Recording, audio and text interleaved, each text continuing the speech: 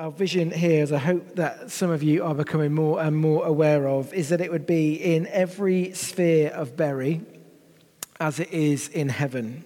So the as it is on earth as in heaven bit we get from the Lord's Prayer, don't we? Where Jesus says, may your kingdom come, may your will be done on earth as in heaven. Now obviously we want God's will to be done all across earth, but our little patch really is Bury.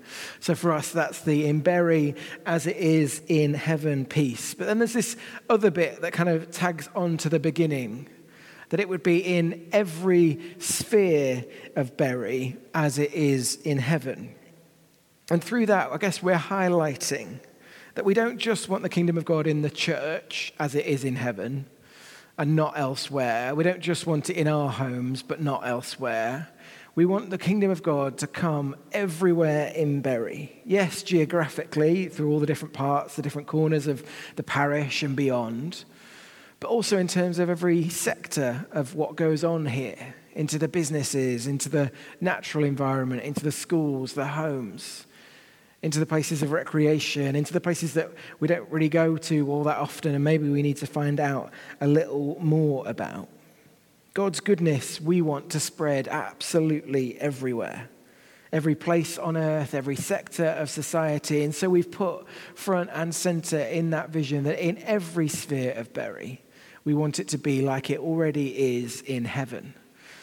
And we've kind of taught into that in a general way, but through these next few weeks, we want to really delve into what we mean by that every sphere thing. There are some people who've come up with the kind of different sectors of society and tried to kind of categorize them into a few ways. We've kind of headlined 7 different ways, 7 different sectors where we think Jesus should be Lord because he is, and where we want him and his kingdom to advance in each of those ways. We're going to consider one per week. And today I'll introduce what we're going to focus on in a moment. But we want to use this series, which we're calling Spheres for reasons that you'll understand, to look through the different areas of Bury, the different sectors that make it up, and to see where the wisdom of God is, if you like, in that area, and where the kingdom of God could advance and grow. There's a brilliant book by a man called Alan Scott. It's called Scattered Servants, and this is a very tattered copy of it, and that's normally a good sign for a book, isn't it? Because it means that I've thumbed through it many times. It's called Scattered Servants by Alan Scott, and the tagline, the little byline, says, "Unleashing the church to bring life to the city." Unleashing the church to bring life to the city. And in this book, there's a line which I've slightly paraphrased, but he essentially says this: the next great move of God isn't going to be a movement in the church. It's going to be a movement of the church into every sector of society to demonstrate the lordship of Jesus and rewrite the story. The next great move of God, which we all want to see happen, isn't going to be just in the church, making this a bit more fun or a bit fuller or a bit louder or a bit quieter, whatever it is. The next great move of God, this prophetic man says, is going to be a movement of the church from this place into every sector of society to demonstrate there the lordship of Jesus and to rewrite the story that's currently being told, much of which is too heavily influenced by the enemy. He's saying that he wants people to go from here into manufacturing, and to say over their warehouse, over their plant, over their office, whatever it might be, Jesus is Lord. And then almost to imagine what would it look like for Jesus to be Lord here. And then to work with everything they've got and pray with everything that they've got to see God's kingdom come there as in heaven. Before we dive into the sector that we're going to focus on today, I think there's one key thing to say about, I guess, our attitude towards these spheres. How do we posture ourselves? And it comes, I guess, from John 17. I'm going to read verses 15 and 16 for us, just to help us frame the whole series, really. Jesus is in a long prayer. He's been praying for a couple of chapters already. And this is a famous prayer that he prays for all sorts of things, for unity. And then after this, he's arrested and goes on to die. And in the middle of this prayer, John 17, verse 15 says this: "My prayer is not that you take them out of the world, but that you protect them from the evil one. They are not of the world, even as I am not of it." Now, Jesus is praying for Christians, for his followers, for his disciples. And he's saying, my prayer isn't that you take them out of the world, God. Don't remove them or extract them, but that you would protect them from the evil one. Keep them where they are, but surround them with your protection. They are not of the world. They're not like the world. They're not the same as the world, just like I'm not the same as it. But I don't want you to remove them. I want you to protect them. There's a phrase that's kind of emerged from this verse: in the world, but not of the world. In the world, as in Christians are supposed to be involved and active and a part of what goes on here, but not of the world, conforming to the way it does things, behaving exactly like it does, becoming indistinct and just blending in. In the world, active and engaged, but not of the world, distinct, looking like Jesus, not conforming to the patterns that have made this world what it is. Jesus' prayer is that we would have the culture of heaven, if you like, so branded into us, so much a part of who we are, that we would live full of his Holy Spirit whilst on earth, that we could be in the world but not of it, and actually start to see the world become more like heaven. So that means that first we must saturate ourselves with heaven, fill ourselves with the kingdom of God, dwell regularly, daily in the presence of God. And then from that place of being so steeped, if you like, in God and his goodness, we can approach the world full of heaven, seeing where God's already at work to bring the two into a kind of point of overlap, where heaven starts to come down to earth more and more fully. And where we see God at work, we can join in, add our prayers and our blessing and our thanks, add our words and our invitation. Use the influence that we've got in order to bring good. I think we need to take Jesus seriously in what he prayed. He prays that we would be protected from evil. And I think it's all too easy for us to see that there is real evil in the world. There are people who are out to bring ruin to others. Someone tried to hack our computer this week and empty our bank account of all sorts of money, and I spent hours on the phone to the bank making sure that things were cancelled and things were opposed to. Someone that I've never met and will probably never meet is there trying to empty my bank account to fund some lifestyle. That's evil, right? Extorting people out of what they've rightfully earned and trying to use it for your own ends. I guess, in a sense, I'm probably not the target of that, in that they're going for people who are less tech savvy, who probably wouldn't understand what was going on and maybe not respond so quickly.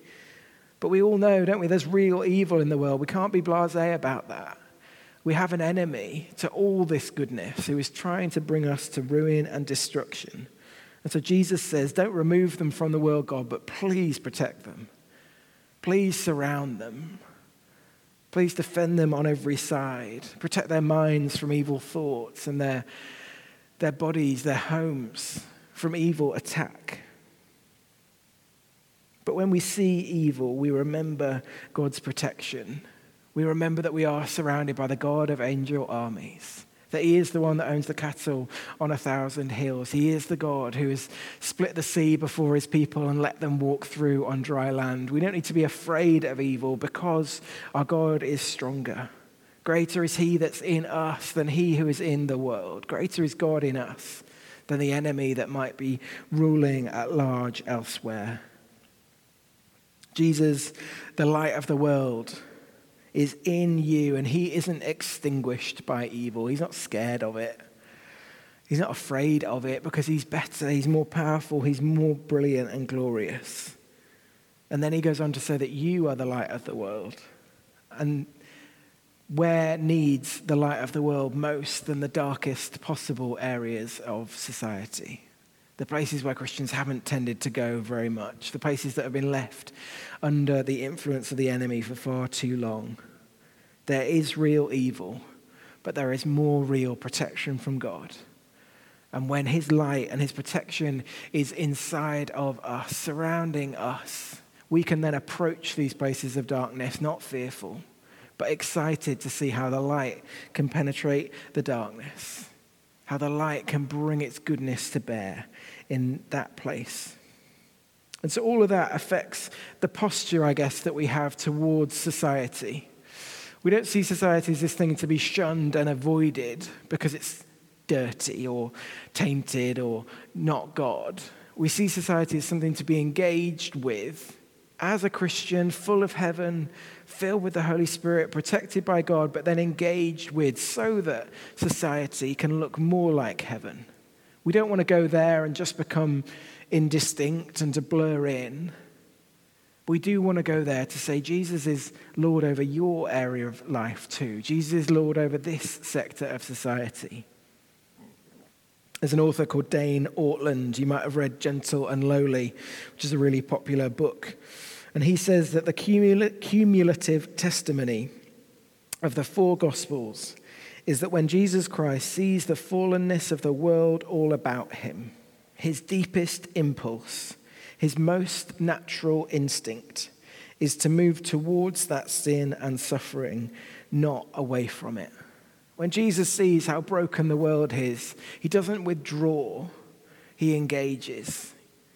When Jesus, the Father, sees the prodigal son, he doesn't run away because he's been with pigs and eating their food and squandering the wealth. He runs towards to say, let's make it better again. Let's be welcomed home. Some Christians have been so keen, I guess, to not be of the world that they've effectively withdrawn from it as much as they've been able. And that can be useful for a time, a kind of retreat, a detox, you might call it in some senses. It can be useful for a time, but then I think if it goes on too long, it starts to not really take Jesus' pattern of life seriously. Jesus could have withdrawn so as not to be tainted by the world, but he didn't need to. Jesus wanted to engage in order to see the world become more like the kingdom of heaven. So when we think about culture and society and all the stuff that we're going to over the next few weeks, when we think about parts of them that are really currently pointed away from God and not doing good, honorable things, the task is to be filled with heaven, to remember the protection of God around us, and then to overflow heaven all over earth. The task is to be filled with the kingdom, with God's Spirit, to be filled with heaven and then to overflow that into all the earth. Let me tell you a story about someone who did just that, which will help us to move into considering the first of our spheres today, which is media and the arts. There was a man who went to work for Channel 5. I don't know if you remember, but those days when new TV stations started and you had to retune your TV in order to get them. I think I just about remember that happening for Channel 5, where you retuned it or turned the aerial or whatever it was, and suddenly you had this whole new show. It wasn't just channels 1 to 4, 5 existed. And I don't know if you remember kind of the beginning, the early days of Channel 5, but let's put a kind of PG headline over it. There was some quite seedy stuff being put out. There was a lot of stuff that was sexually immoral. There was a lot of improper programming. It was just filled with filth, you might say, and this went out, into every home that had a TV. And there was a man, as I've said, who went to work for Channel 5, and this man was a Christian. And he worked in the media, and he got this job with Channel 5, and a load of people said to him, what on earth are you playing at, right? This channel is pointed in a pretty evil direction. They're putting out some stuff which Christians shouldn't want anything to do with. And he just heard it and acknowledged it and then carried on in his work. This man kind of grew in prominence and influence and was respected and had integrity. And one day he kind of started to broker this deal between a new program and Channel 5 to say, well, we could put you on air on our show and, we've got this much of an audience and wouldn't that be a great idea? And That was between a show called CSI that you might have heard of, Crime Scene Investigation, right? And he brokered the deal that got CSI onto Channel 5. And what I do remember about Channel 5 in the early days is that it was basically CSI for about 12 hours a day. They kind of made a monopoly of it and played Miami CSI and then, I don't know, Florida CSI and then Connecticut CSI. I can't remember them all. That might seem frivolous, but what this guy did was not be put off by the impropriety of Channel 5, the sort of seediness of a lot of its content. But he said, well, the light of God's in me, and I'm going to go into this place, and I'm not afraid that I'm going to become all of those things, because Jesus is protecting me. But I know that with my influence, I can turn actually a whole TV channel away from that and towards something else. Now, CSI might not be your thing, right? But it's better than all that. And through that, then the minds of people watching weren't filled with some of that filth that it could otherwise have been. Now, sure, there are other ways to get there. There are other channels. But in the influence that he had, in the decision that he had before him, he said, Jesus is Lord over this. And this answer is much better than that answer.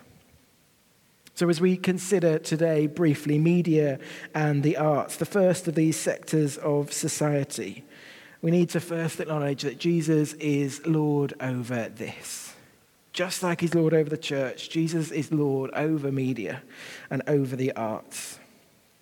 And thinking about media particularly, we need to remember that God is a God who communicates. That's what media is all about, right? Communicating something to someone.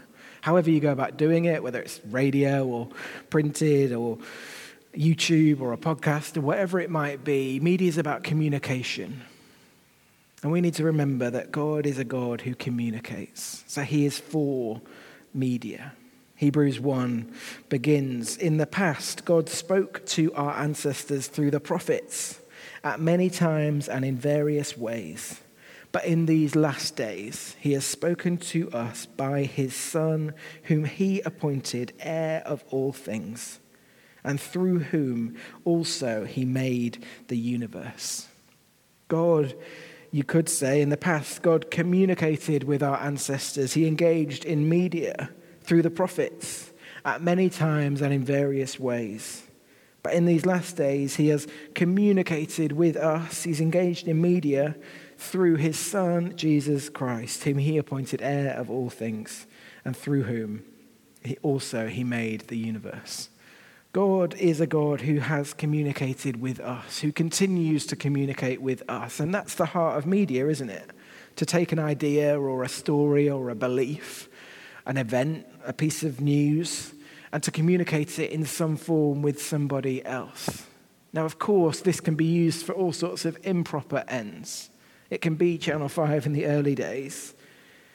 But we've got to see that the heart of it is a good thing. The heart of the channel, if you like, is a good thing that God wanted to engage with. And yes, it's been distorted, but through God's people and his presence and his spirit, it can be brought back. So if you're engaged in media, if you've got a YouTube channel, I don't know, if you read a newspaper, if you watch YouTube or TV or are engaged in that in any way yourself, big or small, you're doing something which God wants to work through and can work through because he is a God who communicates. Secondly, then, God is a God who is for the arts. God is a supremely creative God. None of us, none of this would be here if it wasn't for God. Some of the first people to be filled with the Holy Spirit in Scripture long before Pentecost were Bezalel and Aholiab in Exodus 31, craftsmen who were appointed to work on articles that were going to make up the tabernacle of God, the supreme place of worship. Some of the first people who God fills with his Spirit were creatives who engaged in the arts, who sculpted and wove, who painted and whatever else it was.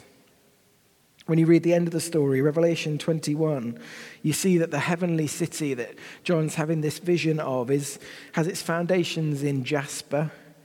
It's the city of gold, and its gates are made of pearls, right? This is a beautiful place. crafted and well put together, because God is a creative God. He's created far more species of just about everything than we need, right? But he wanted to do it because that's his heart, is to create. It's to show his joy in what he's created. Creation is lavish. It's over the top in many ways because it's from a creative God. And so the arts in their essence are a good thing because they echo. They're a little foretaste, if you like, a little snippet of the God who is the ultimate creator. God is for music and design. He's for architecture. He's for plays and films and sculpture and fashion and everything else in that whole industry. And again, of course, these things can be used for ill. They can be pointed towards evil ends, selfish ends, narcissistic ends. But just like they can be pointed towards that, the channel, the means is good, and God wants them to be redeemed so that every bit of art is pointing towards him and his goodness and his truth. Every bit of media is telling good stories, true stories, helping people to hear what is good and true and will lead them to life in all its fullness. All of these things can be used for darkness, but each of them have massive potential for light. You might say they can all be stuck on earth, but they can all be permeated with heaven. And we're in a creative kind of city, aren't we? Media operating out of here, going out to the world. I would love for the church, for the people of God to be involved in, leading in, praying for, even if you're not involved in, what goes out from here to every corner of the earth. Because just like that man that got involved with Channel 5 and turned it in a different direction, it's possible for Jesus to send Christians into these areas to see what then goes on from there, be benefited and blessed by him.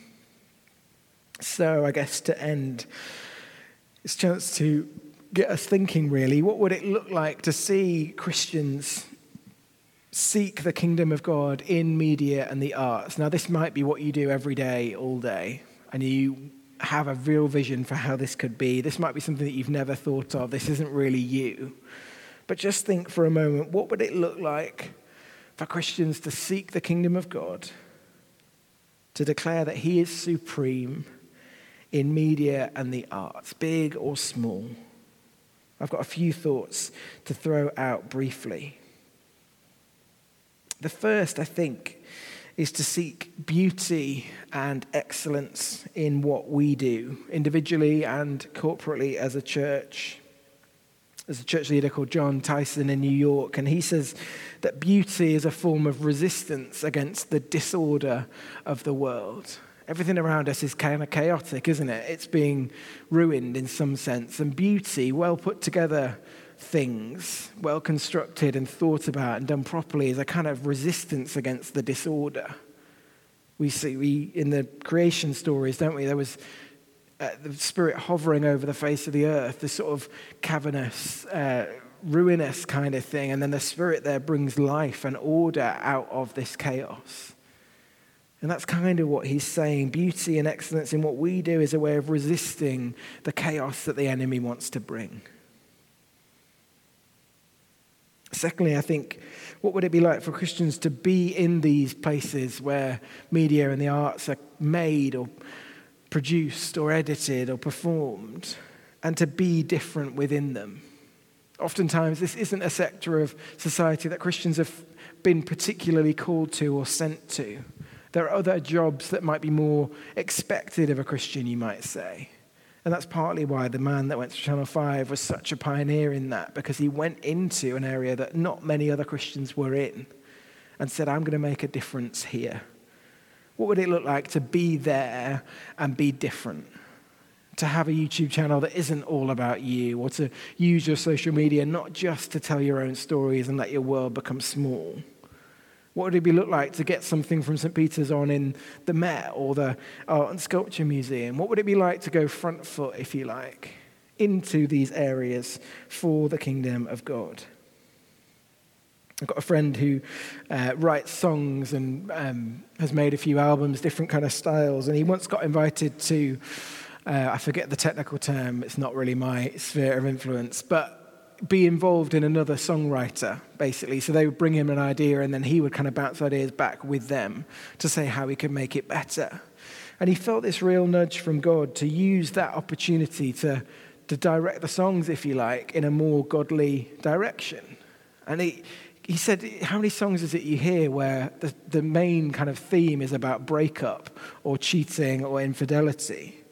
And he was like, well, I'm going to start writing a song about how we stayed faithful to each other and pressed through the difficulties and carried on. And he said, I'm not saying Jesus is Lord in those words, but I am saying, well, look, there's an alternative. This isn't the only way to go. Every song's telling you this. There is a way to deny some of your own feelings for the sake of another person. It's a little way of someone showing up and saying the kingdom is about faithfulness and honor. It's about loving people and putting others before yourself. How can I use the influence I've got, small as it might seem, to point the world in that direction? I've told this story many times, but I once went to a degree show, a kind of ending point for a degree of a friend who went to an arts university in London. My studies were always like essay-based, so all you ever had to prove was an essay. He got to put together these amazing exhibitions, and people could come and obviously mark them and assess him, but friends and family could come and watch them. And he did this amazing bit of art where he played videos, played messages for family members that were estranged throughout the world. So a son who's on a different continent that would send a video message to a mum, and then he would watch them hearing it for the first time. Amazing thing, immersive. And just next to his exhibition piece, I don't know what the right word is, was this other one, which was these three boards in a kind of triangle shape, quite tall. And with on them these huge printed pictures of areas that had been ravaged by earthquake or natural disaster. So there's just pictures of like rubble and ruins, basically. When there's still all the emergency services kind of trying to pull people out, kind of chaos and destruction and devastation, printed massive. It was quite affronting to kind of look at. The kind of thing that you might want to turn your eyes away from when you see it, unfortunately. But what the friend of his had done was over the top of that picture, they'd put a piece of clear perspex. And they'd obviously gone back to look at maps or pictures from before the devastation, and they'd etched into the perspex the original design of the building or the city or whatever it was in that instance. And so behind, you had the picture of the ruin, and in front of it, faint, sometimes catching the light, sometimes not. You got the etchings of the original design, the original intent. And looking at that, ever since I've been thinking about, well, isn't that the job of the Christian, right? To see not just the ruins of the world, the people whose lives are turned to evil ends, the destruction, if you like, the sin, the death, the decay. Not just to see that, but over the top of that, to see what's God's design for this. What might God want to bring out of the ruins of Bury? What might God want to bring out of media and the arts that's currently turned in this direction where fame and celebrity is everything and Jesus doesn't seem to get much of a look in? What would God want to do? And it's almost like he invites you to get out your scalpel or whatever it was and etch over the top of that with your prayers, with your example, with your action, with your vision. What's the better story for this thing? What's the better story for my family? What's the better story for my workplace? What's the better story for my relationship with myself? And as you etch over it, it gives you a vision to work towards. Yes, it's not there completely yet, but it's a bit closer than it was before, and it gives you something to work towards and pray towards. I tell that story partly because I think it makes the point of the series quite well. What we're trying to do is to see how these sectors of society are currently, but to dream and to invite God to inform our dreaming about what the etching over the top of the ruins might look like in these different sectors. I also tell that story because all of that I've been preaching for years ever since came as a result of some art. It didn't come from an essay. It didn't come from text. It came from something evocative, from something full of imagination and wonder and creativity. These things can tell deeper stories, can unlock things that text and music will never be able to. Media and the arts is something God is for and wants his children, his friends, to work with him in. So where that applies to you, where you're involved in this, be encouraged and affirmed by the church to do what you do distinctly as a Christian, to do what you do to see the kingdom come there as in heaven, just as your brothers and sisters will primarily pursue it in other areas of society. And where this isn't you, and primarily this isn't really me, know that there are people out there. Pray for them, support them, because there aren't as many as there should be. Christians that are engaged in this stuff. Christians who are on the front line in this area. Pray for those people that you know, support them. But use the influence you have, even if it's just an Instagram account with not that many followers. It's still a place where you're able to say, is Jesus Lord over this or is he not? And if he is, hint, he is, how does that make a difference in what I post or how I engage? Maybe it's more than that. Maybe it's less than that. But whatever influence you have, use it for the goodness of God. Use it to demonstrate his lordship over that sector of society just as much as any other.